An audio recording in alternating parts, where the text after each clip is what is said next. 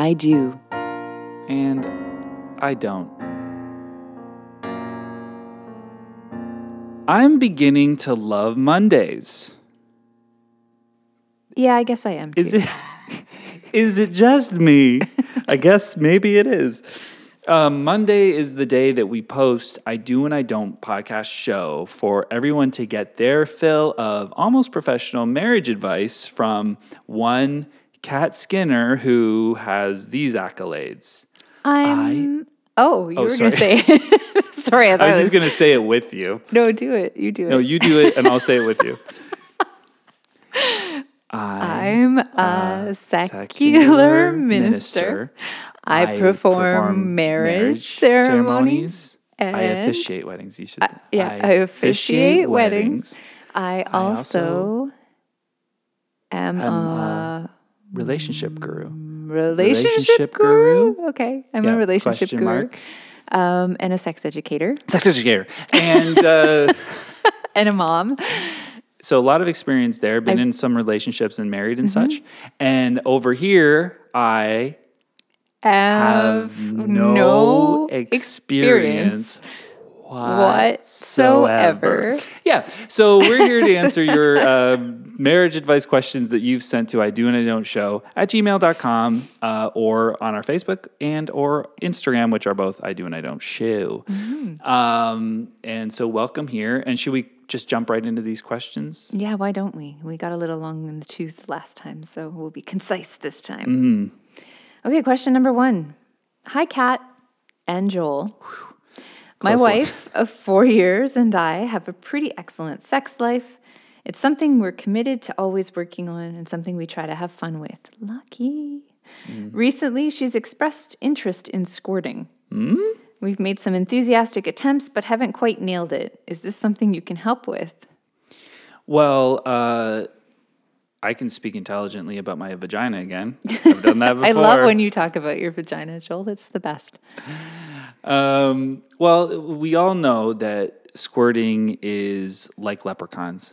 You know, it doesn't really exist. It's one of those fun stories. That's not true. People can dress up as leprechauns. You'll see them in porn. You know, leprechaun porn. Leprechaun porn. Classic leprechaun porn. Oh, God. Where the leprechaun is there and he's going, "Ooh, I love me Lucky Charms." And then he makes a girl projectile squirt across the room. And you go, that's not real. That's a fake thing. Someone's put water in a vagina and then they've like shot it out of their vagina. Joel. It's real. What? It's real. Squirting is real. So it's real, but it's like a hotly contested subject. Hot. Well, first of all, it is hot. Can we agree that squirting is hot? Because there are a lot of divided ideas about this. Yeah, because some people I've heard are insecure about squirting because they think it might be just peeing. They think there's a lot of urine involved, so they're just like, I don't know if I want to do that. That sounds gross. But I think that it's an exciting thing. I think it's an exciting thing too. And just to dispel some fears, let's talk a little bit about science, shall we? Nah. Well, come on. I did some research. I'm excited to share it with the people. It's just a little quick research. There's lots of information out there. If you're interested, I don't know what's happening with my voice. Please forgive me. Sadly, the subject of female ejaculation wasn't really researched in earnest by the scientific community until the 1980s. Doesn't that seem crazy to you? Well, it doesn't seem that crazy because the 80s were a crazy time, you know? Like they were finally like, look at all the colors we're using, look at all this. And that was an era where I think that there was still a lot of bush to sop up the wetness. Wow. You know what I mean? Like they wouldn't, nowadays it's just like, actually, would they even notice that squirting was happening in those times? Like in the 70s, it probably was happening all the time. No one noticed it. Okay, but when it does happen, there's usually like substantial evidence that it has occurred. And interestingly, in my research, I discovered that it was referenced in like ancient texts about sexuality, like the Kama Sutra, and even some of the Greek philosophers referred to it in talking about the sexual response from a female. That's weird because I thought mostly those Greek philosophers were gay. Like I thought they were all. I don't think that people really had those labels. I think they just kind of put it where it felt good back in those days. Put it where it feels good. Yep. As long as everyone is consenting. Yeah. And back then, probably that wasn't even really a thing that they worried too much about. Yeah. But anyway, don't get me off track here. Hike up your robe and put it where it feels good. Put it where it feels good. Okay, so female ejaculation is a thing. Science has shown us that there is a female equivalent of the prostate gland. And in the female anatomy, it's referred to as the Skene's gland. And research has also shown that the Skene's gland can vary in size, and it's also subject to the same kind of diseases that affect the prostate gland. So it's really been a disservice to humankind and womankind that this hasn't been researched more extensively, because a lot of bladder and urinary tract and prostate cancers in women have been misdiagnosed because of our lack of understanding about how female sexual anatomy actually works. I mean, do we need to believe in the myth of squirting and female ejaculation to believe in the Skene's gland? But it's not a myth. No, I know, I'm joking about that. But can they not just go, yes, that is a gland. We're not so sure about the squirting thing, but we know there is a gland there. Or do they have to ignore it all, just like the climate change deniers? Well, this is it. The flat earthers. Unfortunately, science is just as subject sometimes to bad research and societal opinion and skewed views about sexuality. At the end of the day, who's the leaders in the scientific community still? Old white men. So bastards. I will rage against this forever, but let's just stick to the facts here. So the fact is there is a gland in the female anatomy that's similar to the prostate. It can, with stimulation, produce a release of fluid. So in studying this fluid, there seems to be two different types of releases that are possible. So there's one that's sort of like a milky whitish fluid that is less abundant in quantity. And then the other is quite a dramatic release of a more clear fluid that comes from the urethral area and is similar to urine but is not urine. See, and I was saying, because you told me that a second ago, that sounds like peeing. It does sound like peeing, but it's not peeing. The first one doesn't sound like peeing. The second one sounds a lot like peeing. It is not peeing, nor does it feel like peeing. Oh, interesting. Feel like. Mm-hmm. Now, so do you know if there are, and I don't know if you read this, but are there two different ways to get those two different types of squirting, or is it the same sort of way to make that happen? Because our questioner wants to know, how do I squirt? Is that sort of the idea? Because we've tried, but it hasn't worked yet. So how do we get this to happen? So as far as we know, the Skene's gland can be stimulated by accessing the G-spot. Accessing G-spot. And wow, the sound effects are disturbing and strangely accurate. It's like, what 10-year-old is on this pod? Who are you hosting this podcast with? Accessing Skene's gland. Why do boys make better sound effects than girls? Why is that a thing? It's that, why do boys make sound effects and girls don't? That's really because girls don't do that. It's a masculine thing. It is, totally. What is that? Is that like an evolutionary thing? I don't know why it is, but guys you have to emulate the sounds of the beasts that you hunted so that you knew which ones to go after? Maybe it's part of the imagination. Maybe it's part of imagination, but also mixed with guys not being as linguistically verbal. So there's a lot of grunting. A lot of, and when you're out there, it's like, I'm shooting you with my gun. Like a girl would be, I'm shooting you dead with my gun. A guy would be like, It's really masculine. The more masculine you get, the more sound make. Sound effects you produce. Like douche, douche. That's always been one of the male mysteries for me, is this understanding of sound effect. Anyway, let's talk about how to make someone squirt. How to make someone. So, as a dude, thank you for that sound effect as well. This is just going to carry on. I hope you're all prepared.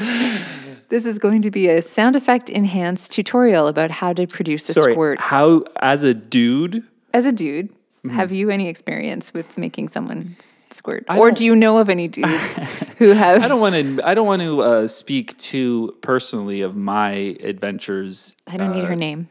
I don't need her name. But from what I understand, it seems to me that squirting probably is definitely possible for anyone that would like to squirt. And you can make that happen from what I've heard with some careful stimulation. But what I think is very important to know and to note is that somebody needs to be really turned on and really into what's happening. Okay. Or it is not going to happen. Yeah, I think that makes sense because there's so much stigma around this. So rightfully so, since it's been so mysterious for such a long time. And like there's a lot of weird body shaming that comes into the bedroom sometimes too, where we're worried about our fluid production in a sexual context. Oh, yeah, but it's hot. If someone's going to squirt, and by the way, it's, from what I've heard, great for everyone. Great for everyone. Feels great, and it's, really sexy. I have also heard that it feels great. Yeah, are you going to speak intelligent or personally? I'm going to speak intelligently about my vagina. No, I'm not going to do that. But this is interesting because, I feel like since you have a vagina, you're the one that wants to take away the stigma. You know what? I have no issue whatsoever talking intelligently about my vagina. But like on personal level, squirting has occurred for you. Yeah, it has. And this is something I arrived kind of late to. Like I think it accidentally happened a couple of times in my history. Because when I see what the results are of like an active, invested opportunity to try this, I know that's definitely happened in the past, but inadvertently. So in terms of like a calculated attempt at exploring this has, only been the last couple of years of my life, I think. So I'll ask you this because you're the one that would have experience. Like squirting, the way I think when we even hear the word squirt, and I know the answer to this as well, but when we hear the word squirt, we're imagining that idea of like projectile, like like the male ejaculate experience. Sort of that thing, or what maybe people have seen in the world of the internet, just like someone screaming with liquid projectiling shooting out of their nether regions. But is that what we are experiencing in the common everyday squirting? Well, I think like vaginas, there is no squirting that is the same universally. So I know girls who can definitely projectile ejaculate, but I have not experienced that.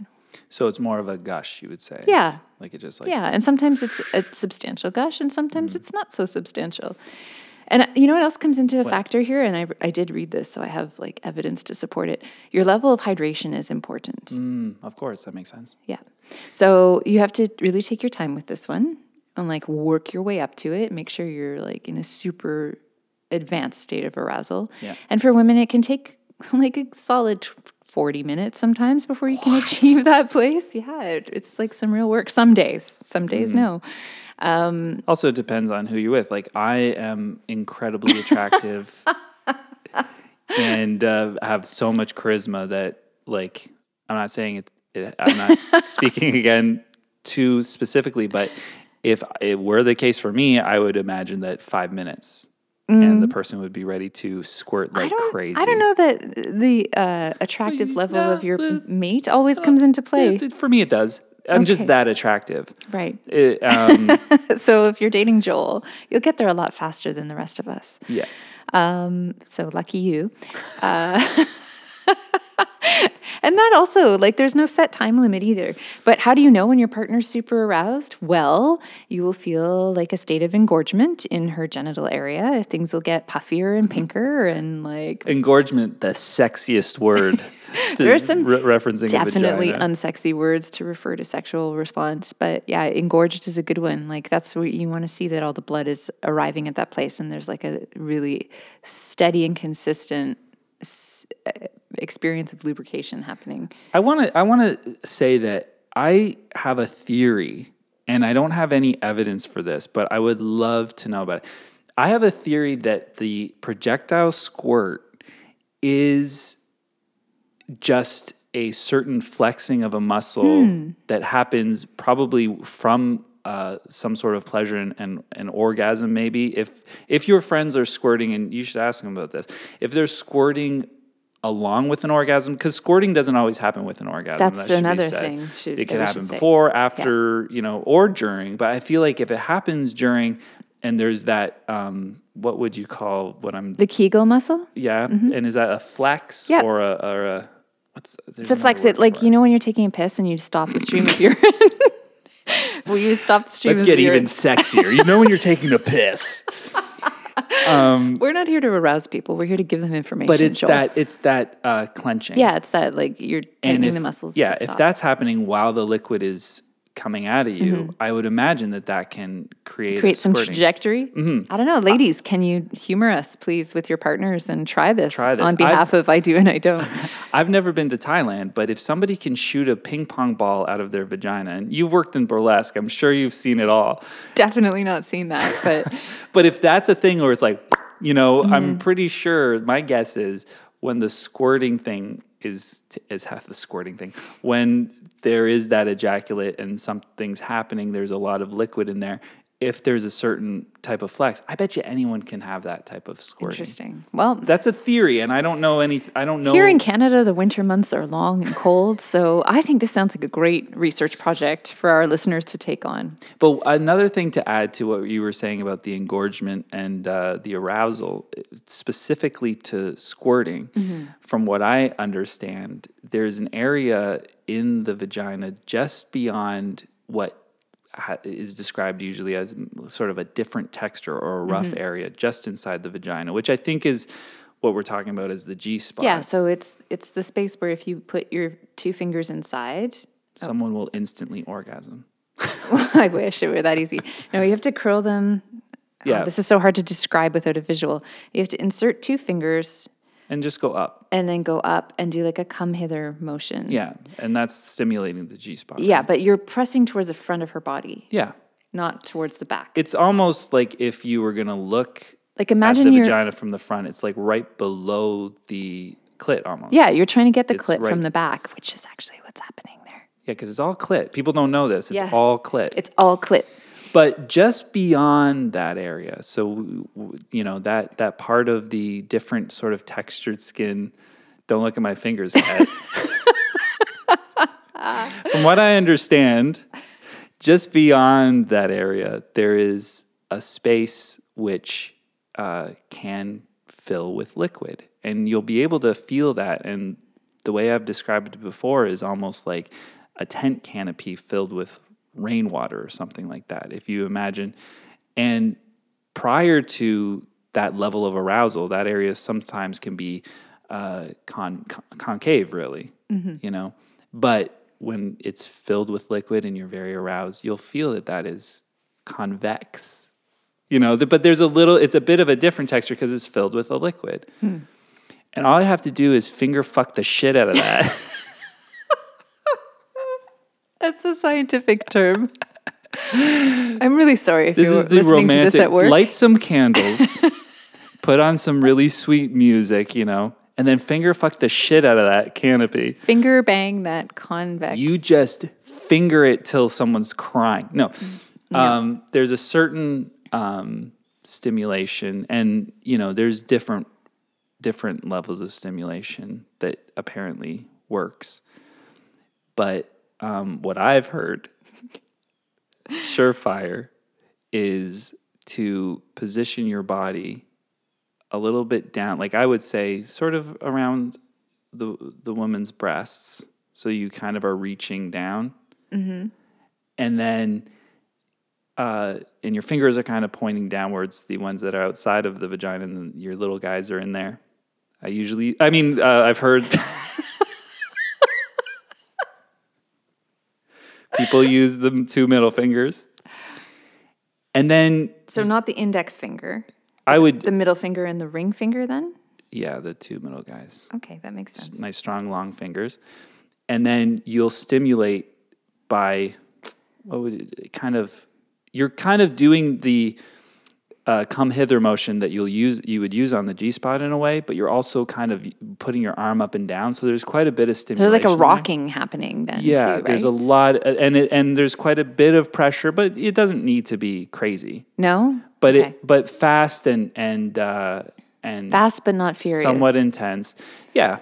And that will probably result in a gushing, squirting of the female ejaculation. And if you're worried about mess, don't do it on your couch. Yeah, put some towels down. Don't do this on your couch. You find some towels. They make really great waterproof mattress toppers now that no longer produce sounds like you're in a diaper. Mm-hmm. So that's nice. Yeah. But that's probably going to result in squirting. But again, you might not feel that is there, or you maybe don't feel a very full canopy. You feel a canopy that's less full, that's closer to the G-spot area. That's just somebody who maybe isn't super, super turned on at that moment. Still turned on, but not to that extent. Or maybe they didn't drink enough water. I don't know. But if there's less of a canopy area, you still sometimes get a little bit of liquid or some squelching. A nice sexy squelch that can happen. And what would that sound like, Joel? It's more like a. That's the sound you're looking for? Yeah, and you're right. Okay, there's still a little extra moisture in there, but it's not the full squirt gush. That I think I just figured out why men produce sound effects. Because they're so hot? No, it's because they're going to educate each other about the mysterious ways of the female body. So this is how the gun should sound. But that was super useful. Someone's going to hear that sound, and then they're going to be able to drive it home. Yeah, I think that you're like, oh, that person that's still extra moisture that is being produced inside the vagina during doing that, but it's not coming out because it's not that much. There's not that much. There hasn't been enough of a buildup in the Skene's gland. So I wouldn't even bother if you're not feeling that full canopy in there. I wouldn't even bother attempting it. So set aside some time. And here's the thing. There's a funny thing about orgasms, and I'm sure ejaculation probably works the same way. If you get too much in your head about it, that can be counterproductive. So just approach it, both of you, with a sense of play and exploration. Don't put pressure on yourselves that you have to produce results. Just enjoy the journey. Yeah. And be the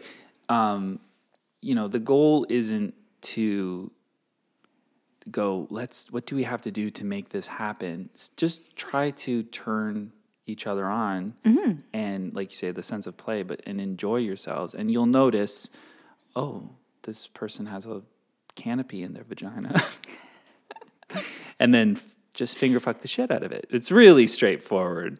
Yep, perfect. You heard it here first, folks. And please let us know how that works out for you. Send feedback. If any of you experience ejaculation thanks to this podcast, please let us know. Mm-hmm. We'd really love to hear from you. Definitely. We don't need photos or video. We don't need.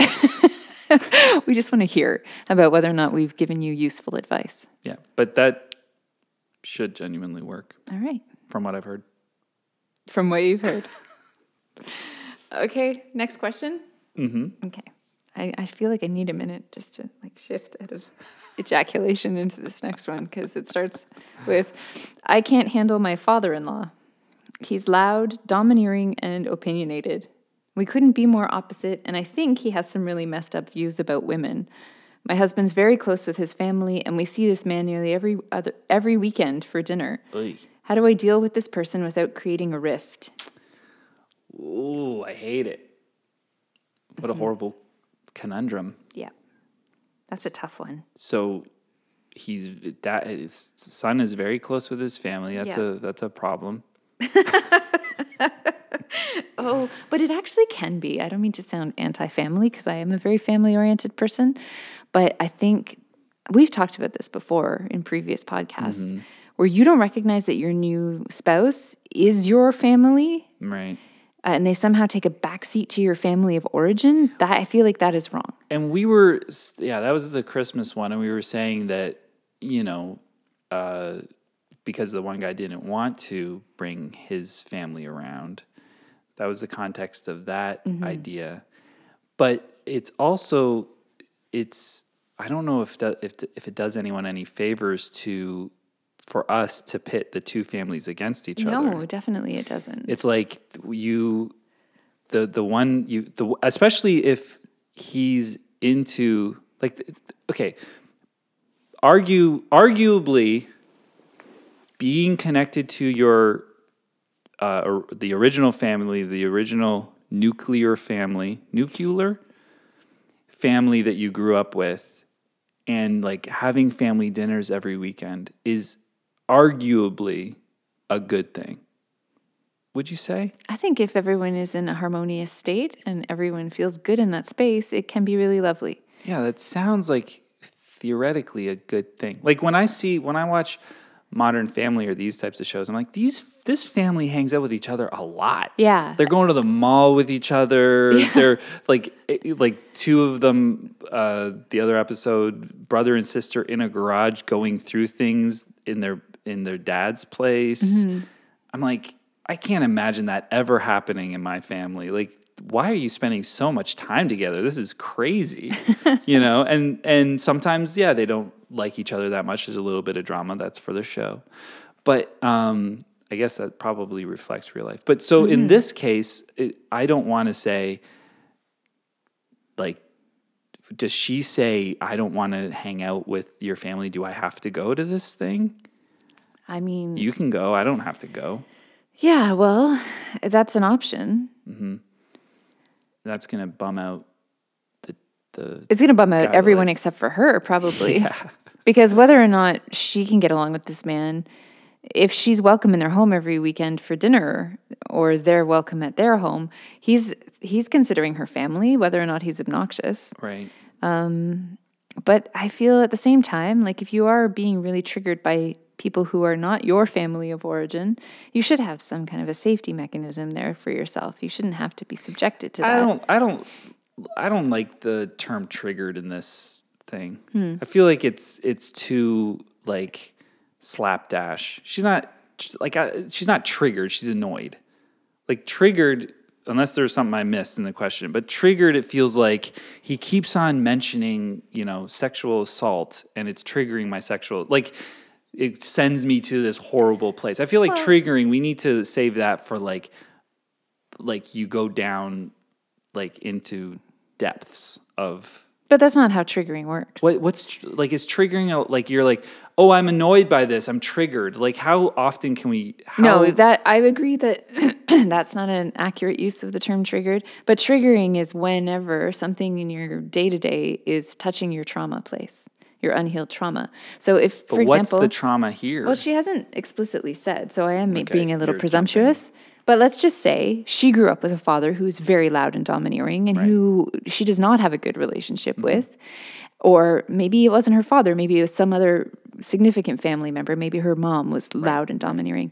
And now she has this new parent figure in her life who is also loud and domineering. And she's reacting in a certain way towards him because that was a bad experience for her childhood.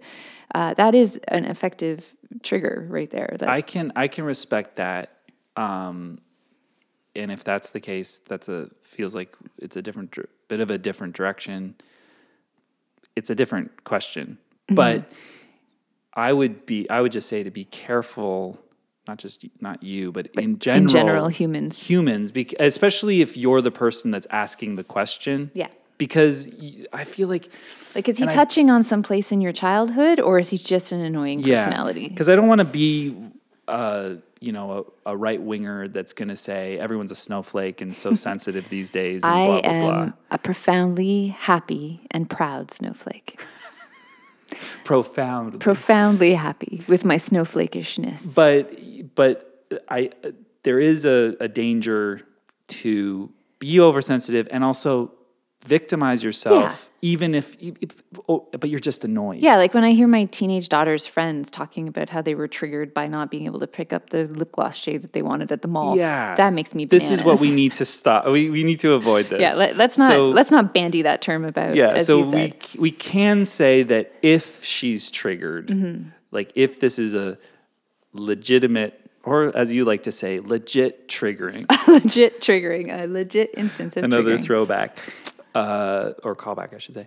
But if she is actually triggered because of somebody in her past, then that's something that she has to.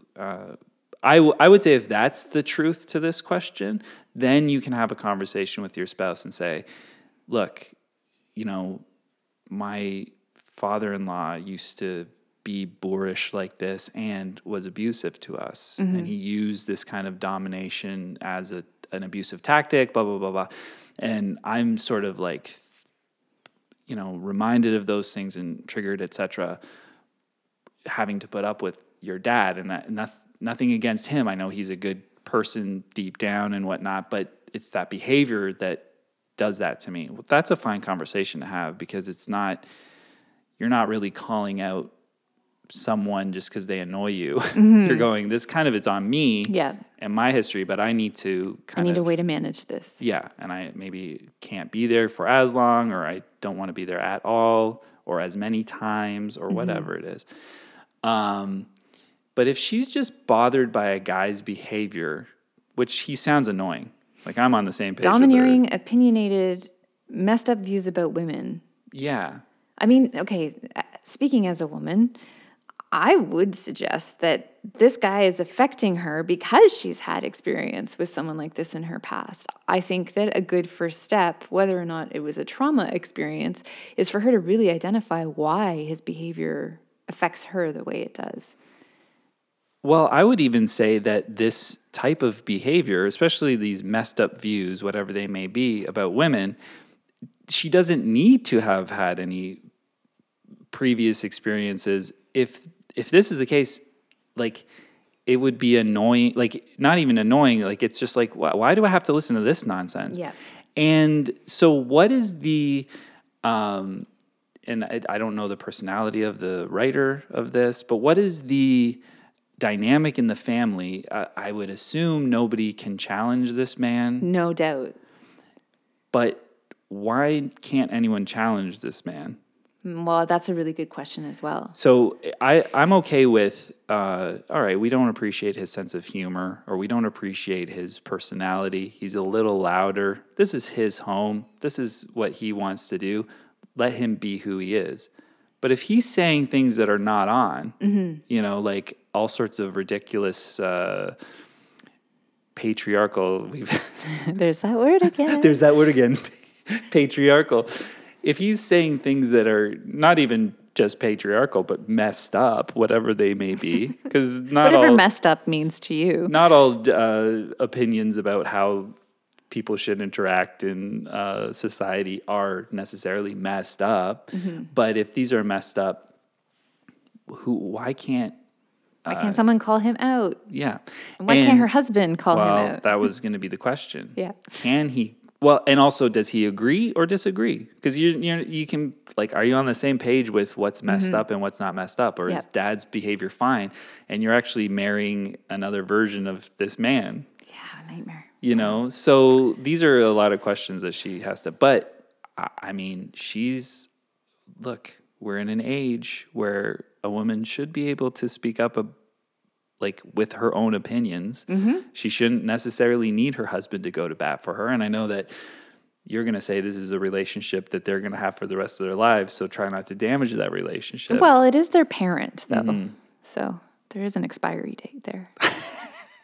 And also, it's not like she doesn't want to be uninvited. Like, it would be the best thing for her to have them go, we don't really want Candace there anymore. She's like, sweet spa day once a week for me. Bye. Candace is getting her nails done. Yeah. But, like, if you are hearing something that you're like, what? You don't have to even be disrespectful or obnoxious about it. You don't have to meet his energy of obnoxiousness. Mm. But you can go, I don't think that's true. Yeah. What? Well, I think that women actually can get jobs, and you know what I mean? Yep. And raise families, because sometimes men maybe could pick up the slack or whatever. I don't know what the conversation is. But, stick up for yourself. Yeah, so if she's comfortable speaking up, that's an option. Even if you're not. Look, I don't think that Rosa Parks was comfortable sitting in the front of the bus. That's true. You're in your own little world. Change does not happen in a comfortable state. You don't have to be state. comfortable. No. Stick up for yourself. Stick up for yourself. Stick up for womankind. Yeah. If your husband can't get on side with you about that, then fucking take a spa day on those Sundays. Well, Candace. I would say, you can talk to your husband and go, look, do you think that was like what he was saying made sense? That's just dad. Well, I'm going to say something next week. Yeah. And then I don't know if you should say something. Well, I'm going to have to say something, or I can't go anymore because it's one or the other. Is it one or the other? There's no in between. I can go, but I'm not going to stay for the football game. Oh, man, if you have to watch football, I didn't realize there was sports happening. Get out of there. Don't you feel like there'd be sports in this man's house? Probably on while they're eating. On TV trays. Yeah. I wouldn't mock TV trays, Kat. Or sports fans. Sports suck, but TV trays are amazing. What'd they ever do to you? Yeah, they're great. Except allow you to watch the Flintstones every time you came home for lunch as a child. Think about it.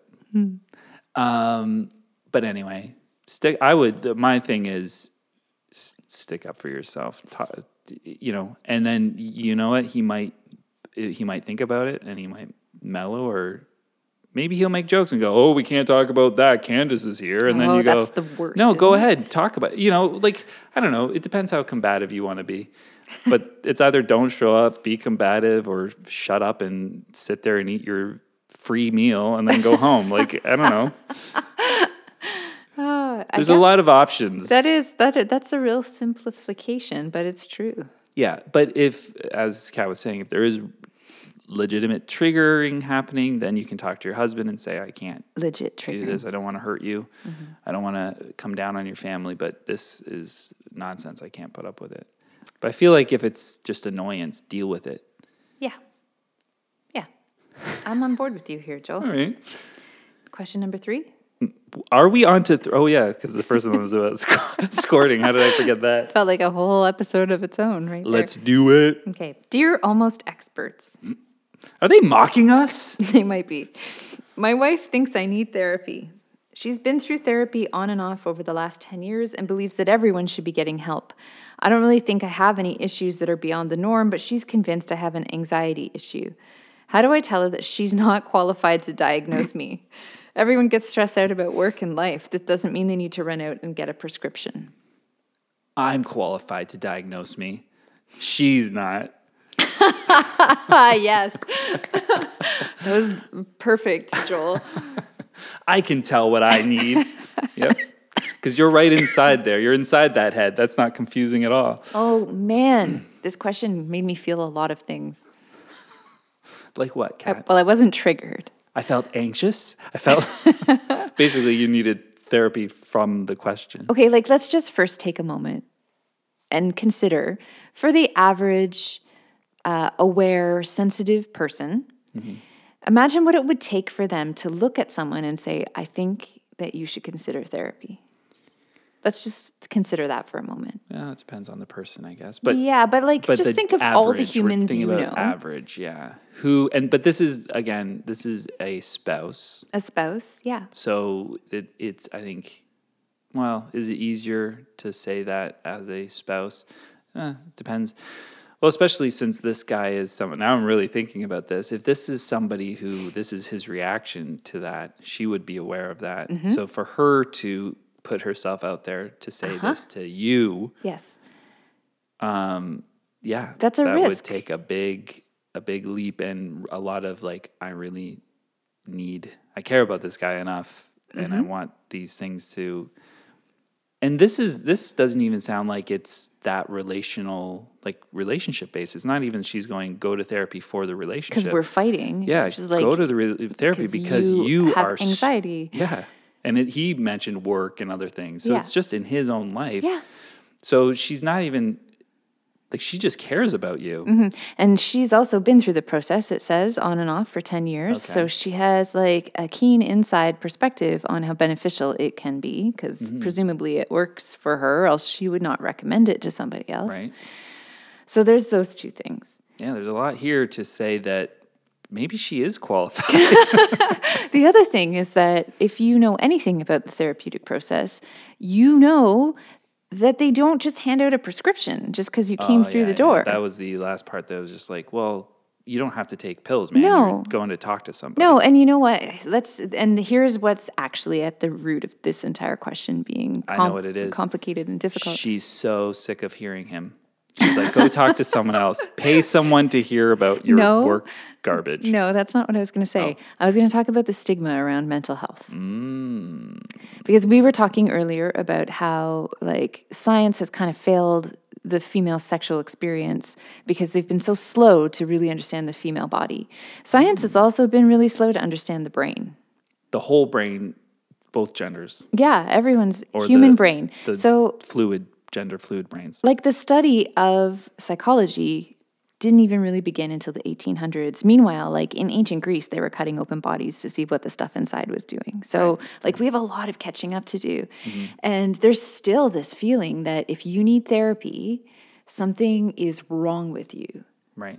But like I would posit that we all need therapy just as much as we need a GP because our minds are such complex systems and our life experience culminates in like who we become as people. And then there's like the science of how your brain works and how it's affected by things like trauma and epigenetics. And it's just so much. How could you possibly know whether or not therapy could benefit you if you have not ever tried it? Interesting. I'm going to take a devil's advocate sort of view on this because in the same way, so we have doctors that are going to go, I can tell that rash is poison ivy because I've seen, you don't have a rash. Because I've seen that rash and I know what that rash is and all the bodies react similarly.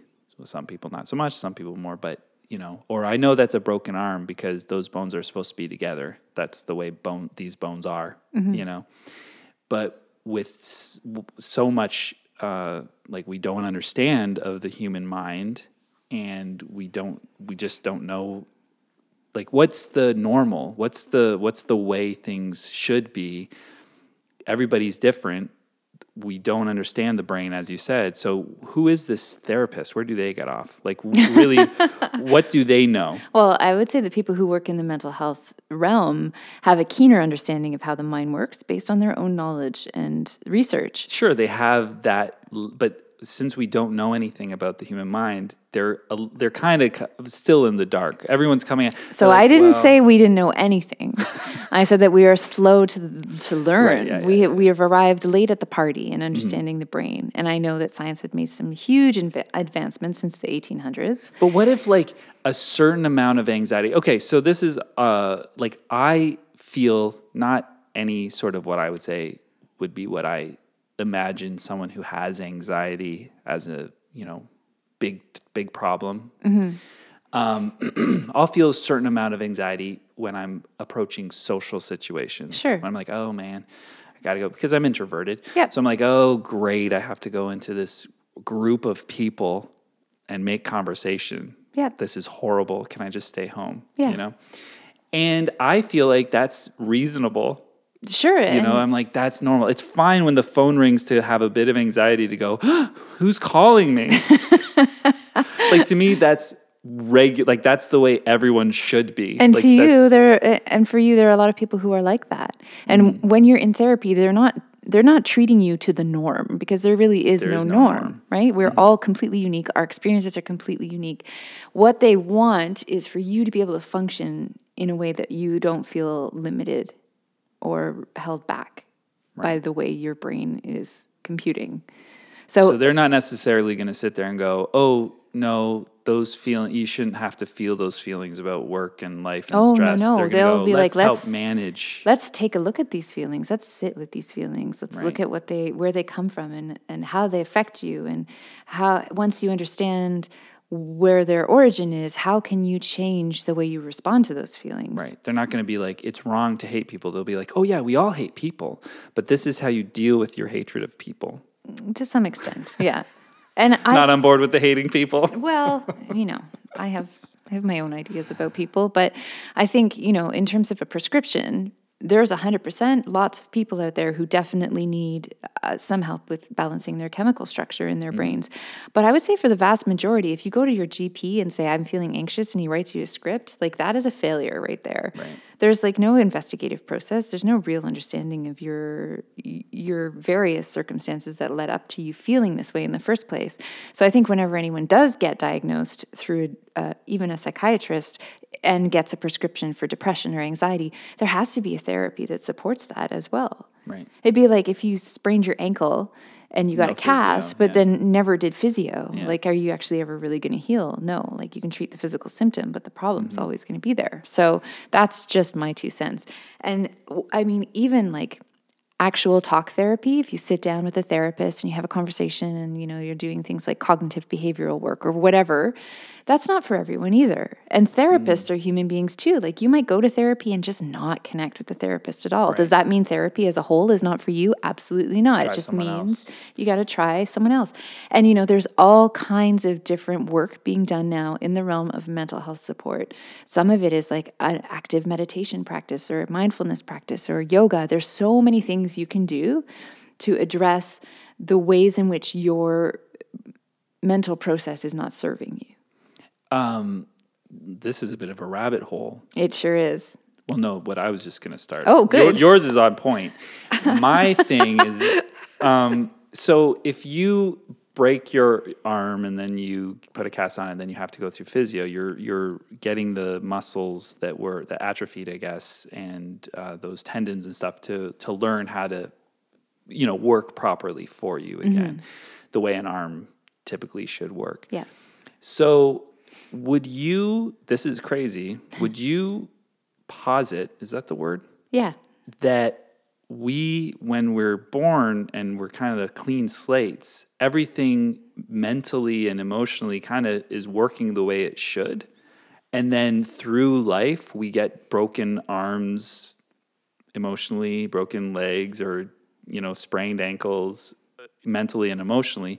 And then we become, when we hit adulthood, even in our childhood, maybe it wouldn't be a bad idea, or teens, we need somebody to come along and start doing physio because there's been a lot of damage. Yeah, well, I mean, we aren't necessarily even born clean slates. Well, that was the rabbit hole. So there are genetic predispositions to certain types of mental health issues. And then there's the whole realm of epigenetics, which I find fascinating. And Epigenetics? Epigenetics. So it's this scientific theory that all of the trauma that your ancestors have suffered have become part of your DNA and are carried forward generation to generation. Insane. It's crazy. And This is one of those things like you can, that's a rabbit hole right there. like, is this along the lines of like you can have guided meditation that leads you to that's almost like the reincarnation thing where you can remember the memories of someone that you were before. That's a different thing. No, well, I mean, I think theoretically they're similar in their approach, but epigenetics is actually scientifically founded. Like it's How can you, well, it's interesting because the Bible speaks about the sins of your forefathers. Yeah.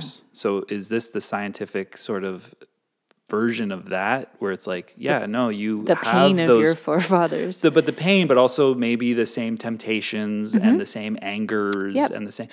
But those are, I feel like some of us have, I don't want to call them personality defects, but types where, we are quicker to anger or we have the addictive personality. And those are things you have to be really, well, if you knew about them, which oftentimes for some reason we don't pay attention. Yeah. They are things you need to combat somehow through probably just thinking them through in a sense. Oh, I watched this docu-series that took place in New Zealand, and I will try to remember. I won't remember what it's called, but I think it happened. You'll New Zealand docu-series, Google it. I don't know. There was only one. There was only one that's ever been made, but it was about, they actually took a certain amount of people and followed them from childhood to adulthood. And they took their genetics. Isn't it called 7 Up? No, I would remember that. Did I just make that up? Maybe. I just plucked it. I think it might have happened in. Anyway, it was New Zealand. They took their genetic, like their DNA, and then they would interview them throughout their life, and sort of see how they were being nurtured. And it was the question of nurture versus nature. That's what I was just going to talk about. Yeah. Actually. And the idea that certain genes that one person had, like two totally different people could have the same gene. Mm-hmm. And that gene could result in one of them becoming a criminal and the other one becoming like a really active, positive member of society. And the difference was in how they were raised and how that gene was nurtured. Yeah. A very powerful gene, like a really take charge type of person. But on the one end, they become violent and more ridiculous because they didn't have the same sort of family structure. Yep. And the other one, they learned those sort of positive values, I suppose, and then became really great people. So how does that relate to what you were saying? Well, this study of psychology is equally divided in nature versus nurture theories. So psychology as a science is made up of all kinds of theories, which is why it's a very frustrating science to people who are more empirical, because That's why they call it a soft science. Well, I guess it's a more fluid science, we'll say. We're back to fluids again. Look how that came full circle. I love it. It's a squirting science. It's the squirting science. No, because there are so many valid theories that can be applied to many different circumstances. It might be because people are so unpredictable. Well, that's it, right? And like there are reasons from an evolutionary standpoint that a person would have a dominant aggressive gene like that. They would be the greatest hunters and they'd be able to kill things really easily and feed their tribe. And then they had like a really constructive outlet for those impulses and urges, But right? these days they just get face tattoos and go crazy. beat people up in bars. Yeah. But so these are all reasons why we need to possibly have therapy. Why wouldn't you explore your mind? Like seriously.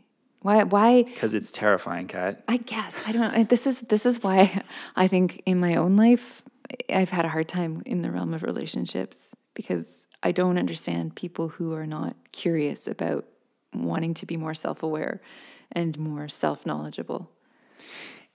But I think you're right to say, and I know that people, Bell Let's Talk and all these things, stigma of mental health, blah blah blah, and that's all good. But still, I think we all go, yeah, that's the stigma of schizophrenics, or people that there is a mental health problem. But those are still, we can point to what that is. That's bipolar, or that's borderline personality disorder, or that's autism. Like these are mental health things that we shouldn't stigmatize, but that I don't have a problem. But there are things where it's like, well, no, you don't have something that is so, obvious, I suppose. Yeah. But you still have your own little things. You don't have a medical diagnosis that you need to be treated for with drugs, let's say. But maybe you still have some sort of journey that you could go on. We all have neuroses. All of us. And some of them make sense. It's fine to be scared to answer the phone. They all make sense. We can rationalize all of our neuroses. Right. Because they've become part of our coping mechanism. At some point in some time, those behaviors serve to protect us in some way. And that's why we develop them. But then they become a barrier to us authentically connecting both to ourselves and to other people. And that's when we deserve the opportunity to look at them and change the shape of them if we want to. Go talk to someone, figure it out. Not a big deal. Yeah. But and I think that's where the shame comes in for those simple things. Yeah. So the whole stigma thing, yes, we're talking about the big things, don't have a stigma, but don't have a stigma over the little things either. And therapy is not just for people who, let's say, hear voices or behave in paranoid fashion or like are erratic and dangerous. Or like stuck in bed because they really can't leave the house because they're feeling so anxious or so depressed or anything like that. Therapy is not just for those people, it's for every person. Sometimes you just have the light version of these things. Yeah. And go talk to someone. And if your loved one that's the closest to you has taken the leap to say, hey, sweetie, it might help you to go talk to someone. I've done it, and I thought it was really great. You might actually find it really fruitful. Just go do it. What's your problem? Yeah. And if you're resistant to the process too, another inroad to this whole world could be just reading books together with your partner. Books about the subject that she feels like you need to explore. Like, buy a book together and read it and see if any of it resonates. If it does, then there's potential for you to like grow as a human and take charge of some things that maybe you feel like are kind of running the ship sometimes. Exactly. And if you are interested in reading one of those types of books, let us know what it's got to be about, and we'll quickly write it, and then we'll be able to sell it. Oh, Joel. That'd be good, eh? Well, we need a book about this. Okay, Kat, come on. We got to write it. We need 20,000 words. I Do and I Don't presents, All right, good. So he's going to therapy. It's been great to answer 3 more stirring questions. What would you say? Stirring? Squirting questions. Fluid questions. Email us at idoandidon'tshow@gmail.com. And you can also send us messages with your personal issues and questions, etc., to our Facebook and Instagram. I Do and I Don't Show. And we will always make sure that your questions are anonymous. Yeah, we haven't mentioned that. And I don't even read them. People know the premise of it. I don't read them and look at me. I'm giving advice that's like... astounding. Yeah. I gave squirting instructions, and I've never even heard the term squirting before. People are like, we were about to try exactly what he said. I know, you should try what he said. Yeah. Remember the last episode when you said you couldn't even say that you said something that you didn't actually say? Right. So that was a lie. I'm just joking. There's a lie in here somewhere, kids. Yeah. How about you figure it out? Yeah. Try the square thing. If it works, then you know I was telling the truth. It's been another beautiful week, and all we have to say is do your laundry.